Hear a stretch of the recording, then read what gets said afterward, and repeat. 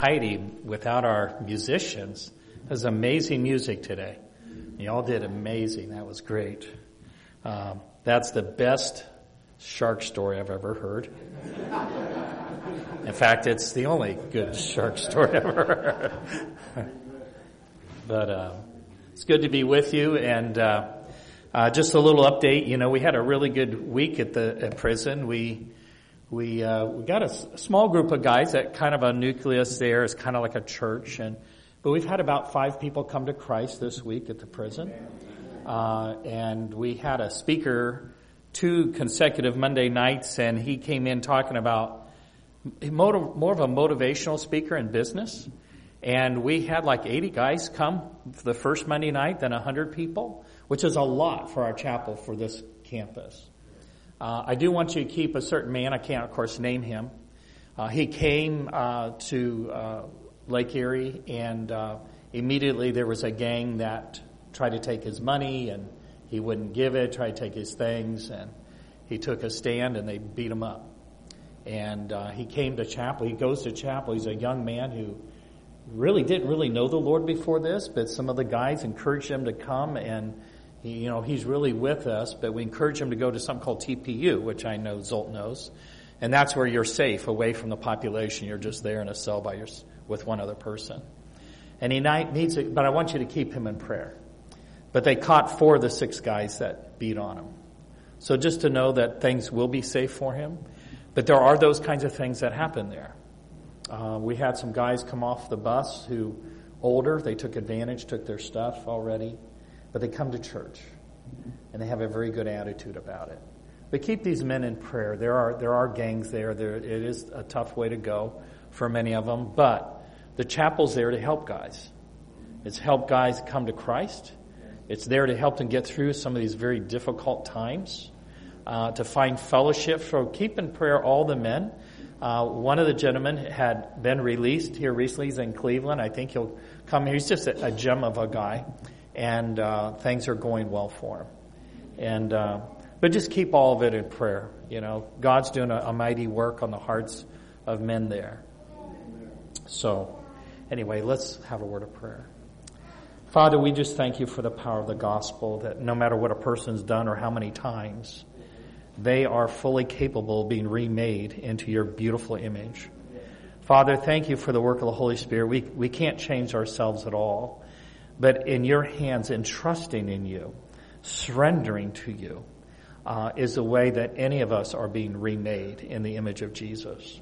So, Father, be with us as we talk about the faith of Jesus and what Jesus said about conversion is our prayer in Christ's name. Amen. Amen.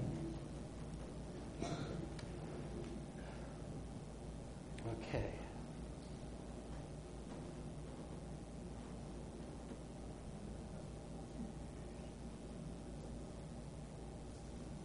There we go. All right. I want us to notice something in this passage, and Jesus, of course, said, "Verily, verily, I say unto you, except ye be converted and become as little children, you shall not enter into the kingdom of heaven." So here's one of the verses where Jesus actually used the word converted. What leads up to this statement by Jesus is the disciples arguing who's the greatest. And he's trying to teach them what it would mean to be in a converted state. And notice what Sister White says in This Day with God. Be child again. Cast all your burdens and sorrows on him who alone can give rest to the weary heart and peace to the troubled soul. If you would learn anew the precious secret of happiness in this life and how you may attain the future immortal life, be assured you must again be child in trust and obedience and love. If you only do your duty bravely, yet cheerfully, as a happy child of God, you will reflect rays of sunshine upon others. Amen. Look up to God with the simple faith you had in your childhood and say, "Father, I am weary. Give me rest. Unite my ignorance to thy wisdom, my weakness to thy strength, my frailty to thy enduring might. Shield me with thy protecting hand in life's conflicts. Save me from the vigilant foe who haunts my steps. Then believe, my son, and you will realize even more than you expected." So Jesus compared being converted to being like a child. When we think of a child, what do we think about? Any thoughts? Innocence. What else? Dependence. Trust. Sometimes we begin with faith and then we start over time trusting in ourselves because we're adults and we're used to pulling ourselves up our own bootstraps. But if you translate that into your Christianity, we're getting far away from faith and what truly is a converted state. Conversion is trust in God. Conversion is believing that He will take care of me as a 3-year-old realizes that his food comes from mom and dad. That realize that the roof over his head comes from mom and dad. It's that childlike faith. But believing in God's promises, believing in Him, is being what means to be converted. Because it's so easy to believe in church doctrine. It's so easy to believe in myself and my own securities than to believe in Him. But this is what we need to learn, especially as we're heading into a time of troubles there's never been. We need to simply learn to trust God as a child, trust His parents. And we're going to see this theme as I was putting this together.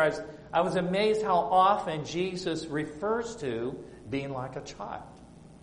Okay, I want to look at the larger context. So that was 18:3. Now we're going to look at the larger context of this verse. Jesus called a little child unto Him and set him in the midst of them and said, Verily I say unto you, except you be converted and become as little children, you shall not enter into the kingdom of heaven. Whosoever therefore shall humble himself as this little child, the same is greatest in the kingdom of heaven. And whosoever shall receive one such little one in my name receiveth me. But whoso shall offend one of these little ones which believe in me, it would be better for him that a millstone were hung or hanged around his neck, and that he were drowned in the depths of the sea. So in the larger context, I'm not just thinking about trust in God. Really believe in Him, not believing in myself, believing in Him, that He's able to get me through. But the other thing, that takes what? What's that next key word? Humility. Humility and trust. As we trust ourselves more and we have this pride of life, we're less likely to throw our trust into God. But there was some other key thing that I thought was very interesting here. And that is this idea of our duty to our fellow man. That we should receive people. Not just children, but people. That if you would offend, not just children, but what? Anybody. So part of my conversion is about how I treat other people. It's not just me being as a child dependent upon God. It's all about how I treat other people. Not to offend anybody and make it harder for them to believe, but be just the opposite. That you want to say and do anything and everything that would be more likely that people would be reconciled to God. That they themselves would find conversion and trust in God. And so part of our conversion is not just to be like a child, but to treat people, as like Ellen White says, like a flower. They're delicate. It's so easy to destroy a life. Human life can be snuffed out just like that. It's not hard. But to see a person become converted and to grow in Christ in a fallen world is a constant battle. But it's all worth it, isn't it? It's all worth it. Notice this statement, 1 John 2:8-9, talking about, how we deal with other people. Again, a new commandment, the commandment to love one another, right? I write unto you, which thing is true in Him, in Jesus and in you, because the darkness is past, and the true light now shineth. He that saith he is in the light and hateth his brother is what? We could just say he's not converted. Does that be a fair statement? Is still in darkness. If you hate your brother, you're not converted yet. You may have right doctrine, but we have to love. Now, what's interesting in this statement is that it was true in Jesus. Is that right? Loving even your enemies was true in Jesus. Father, forgive them, for they know not what they do. It was true in Jesus His whole life. And it can be true in us. This commandment, though, must be put into our hearts because we weren't born that way. But through conversion, we're born again. And what becomes important to walk in the light is that I'm willing to cooperate with God for Him to put this commandment into my heart, into me. Because it didn't originate with me. It wasn't with me at the beginning. But part of conversion is allowing God to write this commandment to love one another as I love you, to be in me, to change my character, fitting me for heaven. The darkness, that the Greek word is now past, is actually the darkness is passing away. Why is the darkness passing away? Now we know the world's going to get darker and darker. But in one sense, the darkness is passing away because we're the children of light. And as you continue to allow this commandment to be in you, this light of love, darkness is passing away. Not just in other people that you're in communion with, right? But in who else? In myself. Darkness is passing away in me as I allow the light of God's love to be in me. And that's the work of a lifetime. Of allowing myself to be imbued with the Holy Spirit to become more loving. To get out all the hate, all the anger, all the animosity. So that I can be seeing the darkness passing away and we become brighter and brighter for Christ. Now, it's interesting that this light now shineth. And that means, in one sense, that you and I have a heightened responsibility living the end of time. We're not just to be loving. We actually are being called to be the most loving believers who've ever lived. You see, the darkness is past, or it's passing away. But because Jesus demonstrated this kind of love, we're actually more accountable to love. Because until Jesus demonstrated this love that the world had never seen before, not in its fullness, not like with Jesus. I mean, He loved how many? How often? All the time. He went about doing good. He loved, He loved, He loved. Even to the Pharisees who wanted to kill Him, He said, you need to accept me. You need to eat my flesh. You need to drink my blood because you're going to die in your sins if you don't have me. Yes. Right? And so Jesus, it was in Him the whole time. It needs to be in us. But because of what Jesus did and what He demonstrated, this is what makes possible a group called the 144,000. Right? The light shineth more and more unto a perfect day. And the perfect day wasn't the day of Luther. And the perfect day wasn't the day of John Wesley. But it's getting brighter. Because the demonstration of what Jesus did is sinking deeper and deeper into followers who will wind up giving that last gospel call to the world and will be a demonstration, a manifestation of His love to a world that is completely turned upon God's will, God's people. Not just in a part of the world, the entire world.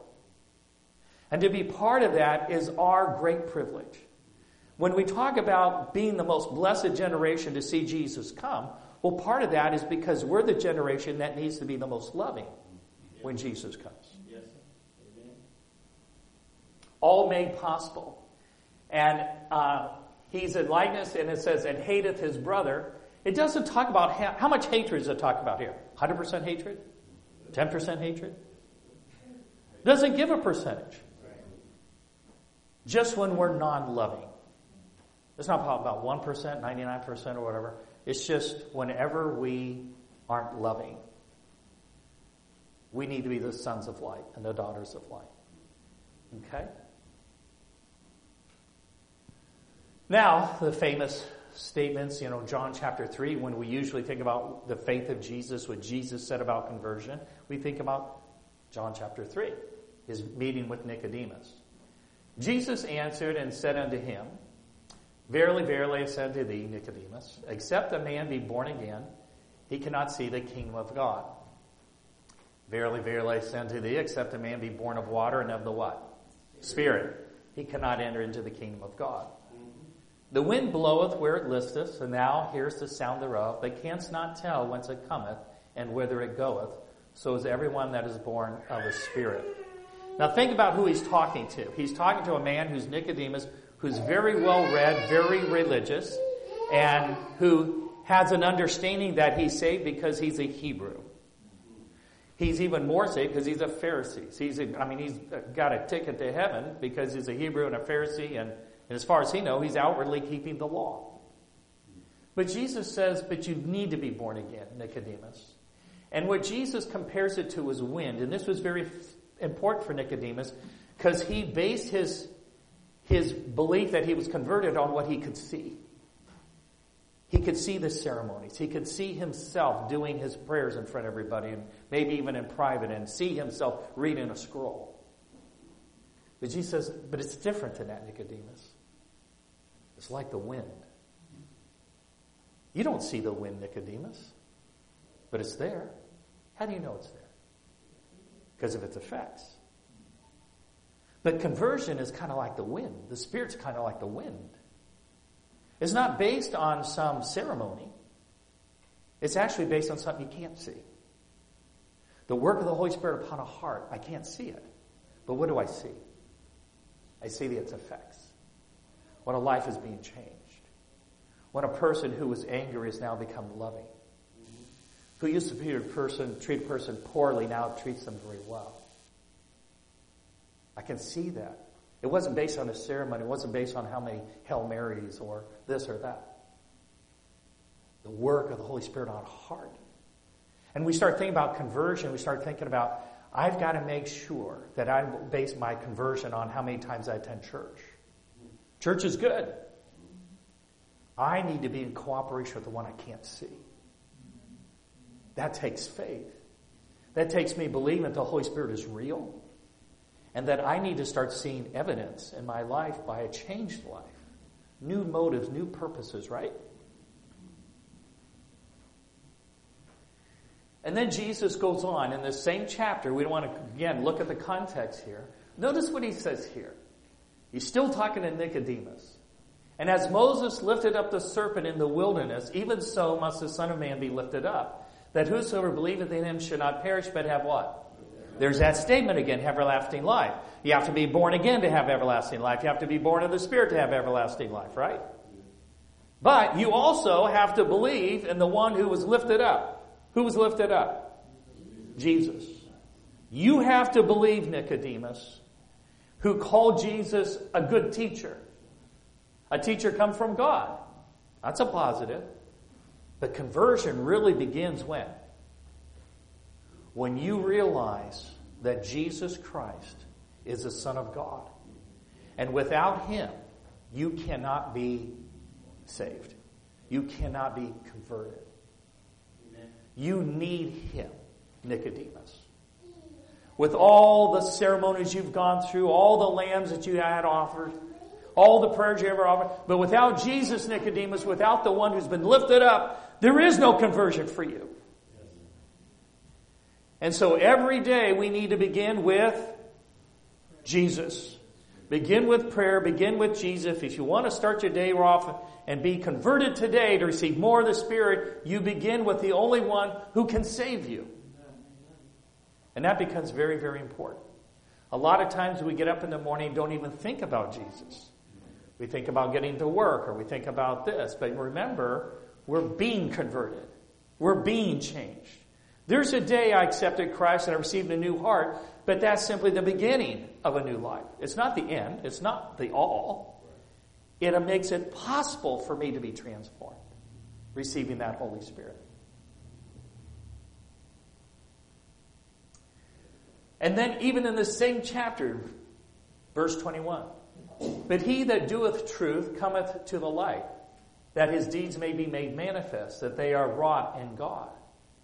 So Jesus is talking about light, and Nicodemus came to him at night. So Nicodemus is coming to him at night, and Jesus says, but you need light.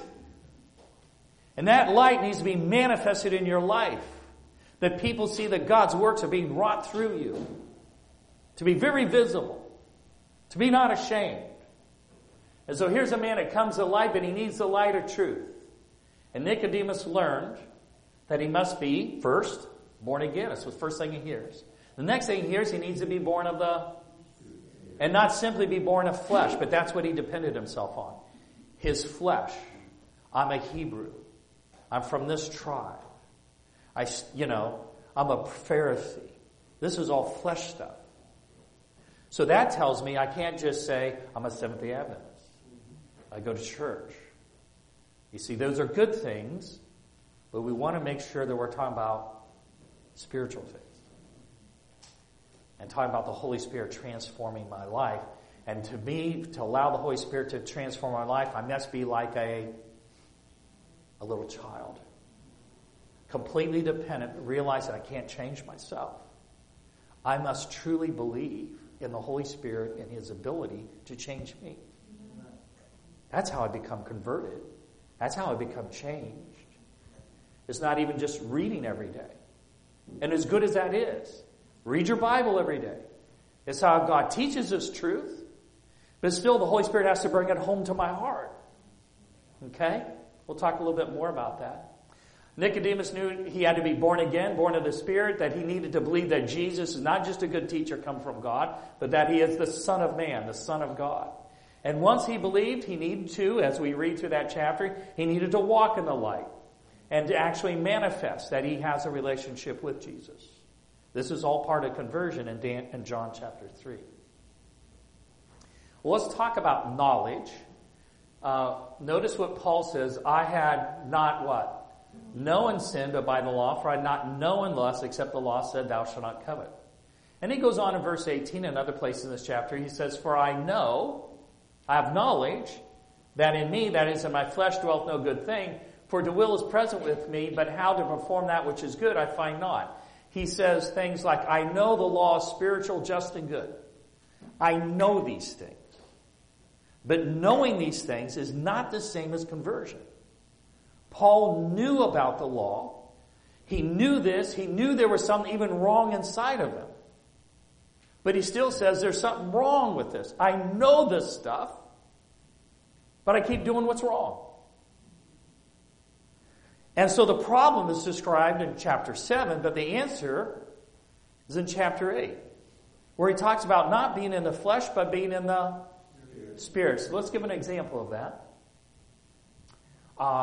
Nathan and David. You talked about it in Sabbath school, right? Did David know that it was wrong to commit adultery? Did he know that it was wrong to murder?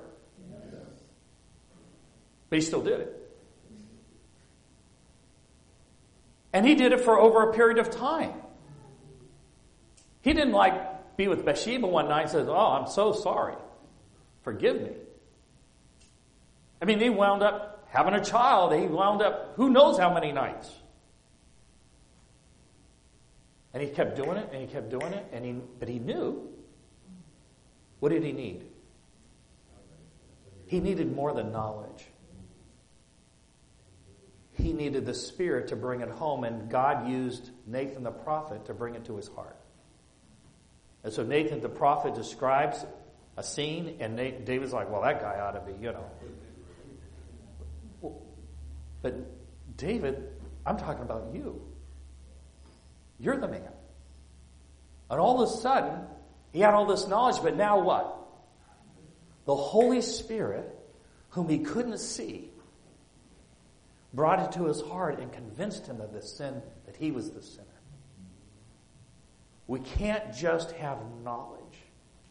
We have to be like a little child. Humble ourselves and believe in the work of the Holy Spirit to bring these truths home to our own heart. I'm not reading this book and say, boy, I think that's kind of like so-and-so. And this is like, I have to say, is this me? That's where we have to start. Faith in God. Conversion is about thinking about God, not ourselves. And there's a certain mystery about Lucifer, but if we were to read Isaiah 14, 12 through 14, what problem did he have? You talk about it all the time. You say he had an eye problem. I want to sit upon the throne of God. I want to be Narcissus of the north. I want this. I want this. And so he's clearly taken his eyes off of God and putting them on. That's a problem, isn't it? Would that be a problem with us? If it's me. And this is, and I talked about this not too long ago, maybe it was 2 weeks ago, that in corrections, they talk about lowering recidivism, and the focus is how they can overcome this habit or this addiction or this. And that's all very good. Those are very positive things. But at the same time, if your whole focus is on yourself, That's not conversion. Even for ourselves, if you have no addictions, our focus needs to be on keep thinking about Jesus. Keep thinking about His perfection. Because as I do, what's happening in my brain? I'm actually ennobling my thoughts because my thoughts are so high thinking about how beautiful His life is that I'm being changed by just thinking about it. But if I keep thinking about my own difficulties and problems, now my thoughts are down here. I'm not saying that you don't have to become aware of them. We do need to be aware of them. But the best way to find them is by looking at His perfection. And then we see our imperfection. And we say, we want to be like you. And I see that I'm not like you. So I want to give what I'm not like you. And I want to give it to you. And you give me you in return. And that's what Paul talks about. Put off the old and put on the new. We give Jesus our sins and in return receive His righteousness. This is what the gospel's all about. But the key to this is surrender. I have a will, God has a will. I want to do this, but God says, I don't want you to do this. What am I going to do? See, I have to make a choice. I have the power choice. And every day, God's not going to tempt you, but He will prove you. There's a difference. God will prove us to help us, because of His mercy and love, to help us have a barometer where we are. He may bring someone in my life that's going to rub me the wrong way. You got anybody like that in your life? Well, how do I react to them? Is God tempting me to be upset, or is He proving where I'm at? And if I find myself trying to help this same person, then I've gained a victory, haven't I? And I can see that. What's that going to help me do? Believe that He'll give me victories in other things, right? And we count our blessings, count the victories that we have. But the key is surrender and believing in God's ability. Jesus made 4 predictions of the work of the Holy Spirit. So when Jesus says to be born of the Spirit, connects it to conversion. And I could say that probably anything Jesus says about the Holy Spirit is connected to conversion. Is that a fair statement? Okay. So, howbeit when He, the Spirit of truth, is come, He will guide you into all truth. For He shall not speak of Himself, but whatsoever He shall hear, He shall speak. He will show you things to come. He shall glorify me, for He shall receive of mine, shall show unto you, and shall show it unto you. Okay? So the first thing is He's going to guide us. To guide, it doesn't just say teach. He guides you. Is there a difference? If I just tell you the truth, is that different than kind of guide you and direct you into the truth? There's a difference. The Holy Spirit is not saying, okay, this is what's true. No, it's I'm going to help you, guide you to make this a part of your life. That you just don't know this, it's actually written in your heart and you're carrying it out in your life. That you kind of own these truths. Notice this statement in Steps to Christ. There's only how many? There's just one way in which this knowledge can be obtained. We can attain to an understanding of God's Word only through the what? The illumination of that Spirit by which the Word was given. The things of God knoweth no man but the Spirit of God, for the Spirit searches all things, yea, the deep things of God. How important, when I study my Bible, is it for me to believe this? Imperative.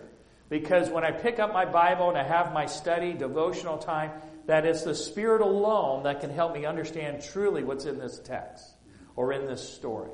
And that creates a dependency upon God, doesn't it? As there should be. He inspired it. He's the one that needs to help us understand it. Okay? And that's all part of conversion. But notice how childlikeness and humility come up again. Steps to Christ. If we would not have the Scriptures clouded to our understanding, so that the plainest truth shall not be comprehended, we must have the simplicity and faith of what?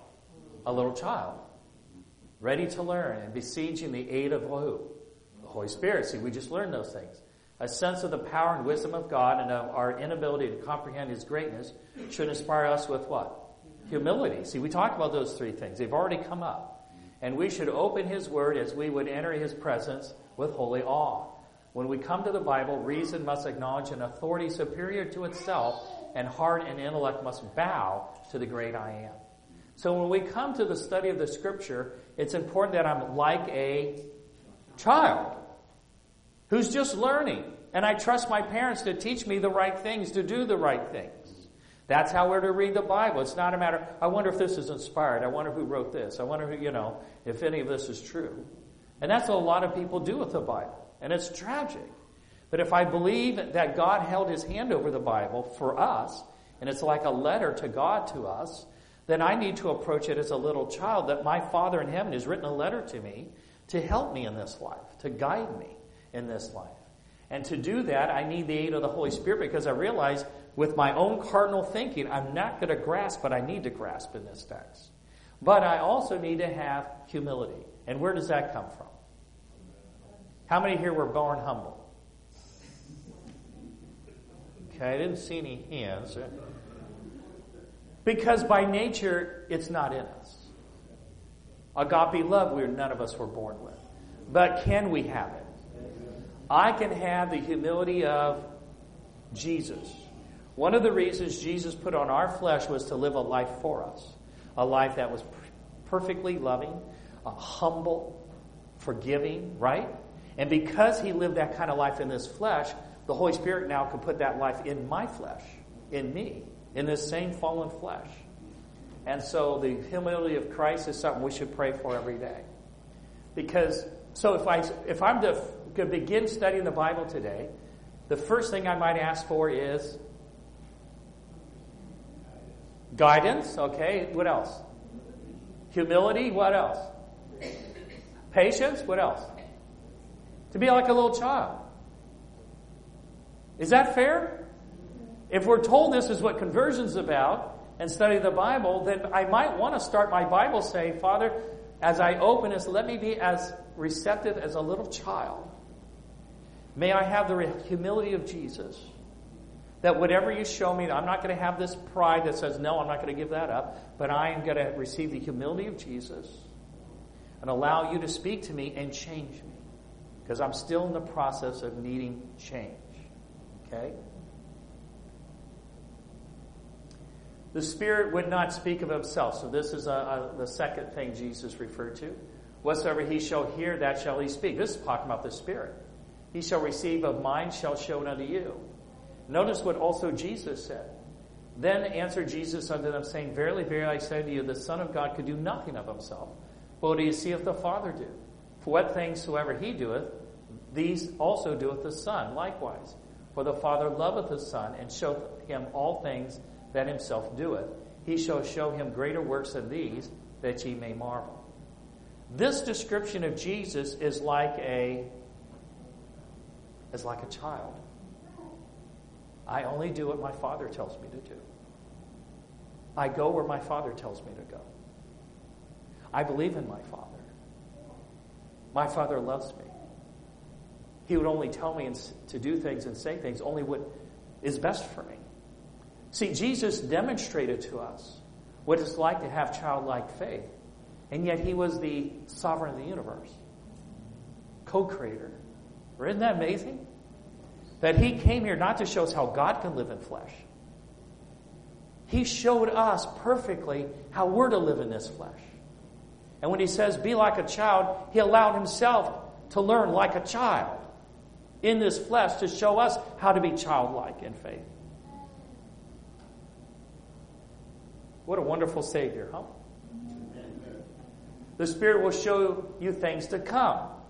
Verse 3, or the third thing, and of course he's speaking to his disciples. And I need to correct that, it wasn't actually between the Lord's Supper and Gethsemane. But they did see the Lord crucified. They did see things to come, didn't they? What else they see? They saw the Lord resurrected, not at the moment, but he came to them. You saw him ascend to heaven, the upper room experience. They saw the beautiful evidence of grace of the Holy Spirit at Pentecost, thousands coming in a day. They saw because they lived by faith. And as long as they were teachable, they would keep seeing things. You want to have that kind of experience? You see, there's a lot of things that need to happen between now and the second coming. We want to be able to see these things. And this is the promise. They saw things. Why? because they believed in the work of the Holy Spirit. They were like childlike. They were teachable. That's why he picked these 12 men. They were teachable. They were like little children, willing to absorb everything Jesus said and did. Teach us to pray, you know. And so we need to be the same way. There's a lot of things that are going to happen very quickly. And we're going to see things to come. But we don't want to be blind to them. The only way to see them, these things coming, is to be in the Word like a child. To be humble and to believe that the Holy Spirit will show us these things. Amen? Amen. He shall glorify me. Notice this statement in letter 155, year 1902.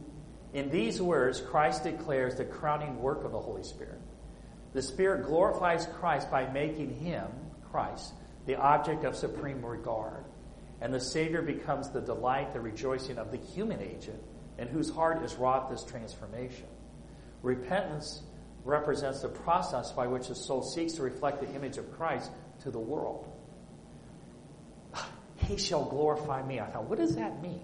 And of course, the first thing I'm going to do is put EGW, he shall glorify me, on my computer. Boom, it's going to start popping up. The way the Holy Spirit glorifies Christ is by instilling in us that you and I want to be just like Jesus. More than just being a member of a church. More than just having this or that. That our highest regard, our greatest joy, is to be like him.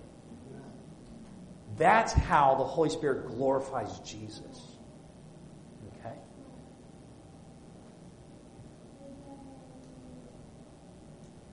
And just quickly, we'll just talk about the triple work of the Holy Spirit. Jesus says here, he will reprove the world of sin and of righteousness and of judgment. And of course, that is in its logical, intended order. It is the Holy Spirit that convicts of sin. If the sinner responds to the quickening influence of the Spirit, he'll be brought to repentance and aroused to the importance of obeying the divine requirements. So the first thing in the step of conversion is the Holy Spirit's working on my heart and says, Jeff, you need a Savior. Jeff, you need a Savior. You've made this sin and that sin and this sin and that. And that happened for me at the age of 20 when I realized that I need a Savior. So I accept Christ at the age of 20, but that's just the beginning of my Christian experience. God has to continue to show me where I'm still unlike Jesus. For how long? To the day I die. Because how the Holy Spirit glorifies Jesus is that I would make a choice, a conscious choice, that what I want more than anything is to be like Jesus. Okay? Notice this statement in Acts of the Apostles. As Saul yielded himself fully, Saul of Tarsus, as Saul yielded himself fully to the convicting power of the Holy Spirit, he saw the mistakes of his life and recognized the far-reaching claims of the law of God. He who had been a proud Pharisee, confident that he was justified by his good works, now bound before God with the humility and simplicity of who? A child. So you find these three things again. Confessing his own unworthiness and pleading the merits of a crucified and risen Savior. So when we talk about Saul's conversion, he realized that he needed a Savior. And this proud Pharisee, needed to have humility. And more than that, to be teachable, to unlearn all the false things he believed, he needed to be like a little child and learn things all over again. And I find that in the prison. There's so many denominations there represented. And so many fall so easily back in the way they were brought up, which I know so much of it's not based on the Bible. This is the way they were taught. But we have to become teachable. You know, when I accepted Christ at the age of 20, I didn't grow up in a church, but I still had opinions. You know, I had to relearn. I had to give up all those opinions to learn what was truth. It's about being teachable. It's about being like a child. But we can't just be convinced of sin. But if the Holy Spirit would convince us of sin, then the opposite must be true, right? If I'm convinced of sin, there must be righteousness. I mean, you can't convince someone of sin if there's not something that's right. Okay? Therefore, if the Spirit reproves the transgression, then he must approve of doing right. Does that make sense? If the Spirit convinces of righteousness, of being right and doing right, then there must be a standard of right. Right? And what is sin? It's the transgression of the law, 1 John 3:4. So if we're being convinced of sin, we also need to be convinced of righteousness. There must be a standard of righteousness, which is the Ten Commandments. And Christ himself, right? It's one thing to refrain from doing wrong. It's another thing to start the right. And this is where I think, even within our own, not local church, but within Adventism, we can be so focused on not doing something wrong instead of our focus being on... Because if I focus on doing what's right, am I more likely to give up the wrong? But if I just keep focusing on the wrong, but I never start doing the right, this is going to be a struggle. You may gain precious victories here and there. But at some point, I really need to focus on just doing what's right and doing what's right and having the joy. That's the joy. The joy is doing right, not just refraining from wrong. I'm so happy I don't smoke anymore. Well, praise God. But what about saying, I'm so happy that God used me to help bring someone to Christ? Amen. You see what I'm saying? They both are happy. They both are good things. This is all part of conversion. If it is the desire to surrender the old life that we might begin the new life in Christ. And again, surrender is kind of the key. So let's go ahead and close with this one. He convinces us of sin and of righteousness and judgment to come. Every sense of guilt tells me that God will judge us in the end. Is that true? Yes. If God had put in our human brain a sense of guilt, then that means there must be a judgment. There must be basically a day of reckoning. In his loving kindness, he keeps reminding us of the judgment when we're doing wrong or to begin to go astray. Is that love? Is that mercy? Yes. It is. If God didn't care, he just let you go on sinning and wouldn't impress your heart at all. Yes. He just said, okay, I'm going to leave you to your sins and, and I'm not even going to remind you there's a judgment. You're just going to die in your sins. Well, God's not that way. Amen. He allows us to sense guilt because he's still working on our heart, because he wants us to be saved. Yes. He's hoping that when we feel bad about what we did, that we'll turn to him and trust him like a little child. Every time a person rejects the call of the Holy Spirit to repent and to do the right, he is grieving the Holy Spirit. Is that a true statement? Yes. Yes. If a person continues to grieve the Spirit, he hardens his heart. Is that true? Yes. And I would never say, if you sin X amount of times, there's no hope. You can never say that. Right. Right. The problem is if we keep playing with sin, yes, we may harden our own hearts where we'll not choose to accept Christ again. It's not that he would never accept us again. He would always accept, no matter what a person's done, wherever, to be part of his kingdom. That's why he came here. The problem with sin is not that God can't forgive it. It's that I may not choose to be forgiven. It may harden my heart so much that I might just not even hear the Holy Spirit trying to oppress my heart. And we'll close with this. There will never be a time when God will no longer love us. So that's what we just covered. So there's more we could say about conversion. And I know Elder Ron's going to talk more about it coming up. And you'll want to pay close attention to that because it's really important that we believe in God. That we believe in his promises. That I cannot save myself. I can't change myself. But the Holy Spirit can change me. And I know what he can change me into. What is it? Jesus. There's a picture of what the Holy Spirit wants to do in me. He wants me to look like Jesus. And whatever we read about Jesus can be in us because the Holy Spirit is actually that perfect in his work. We just need to not keep him from doing it. We just, help me be a child today. May I receive the humility of Jesus. And may I fully believe that the Holy Spirit is able to do this. Before we have our closing prayer, we have our closing hymn. Before we pray, just everybody be safe as you go home. Let us pray. Father, you are altogether beautiful and perfect. Who else could we surrender to? And to know that you have emptied out the best of heaven and given your Son for our salvation.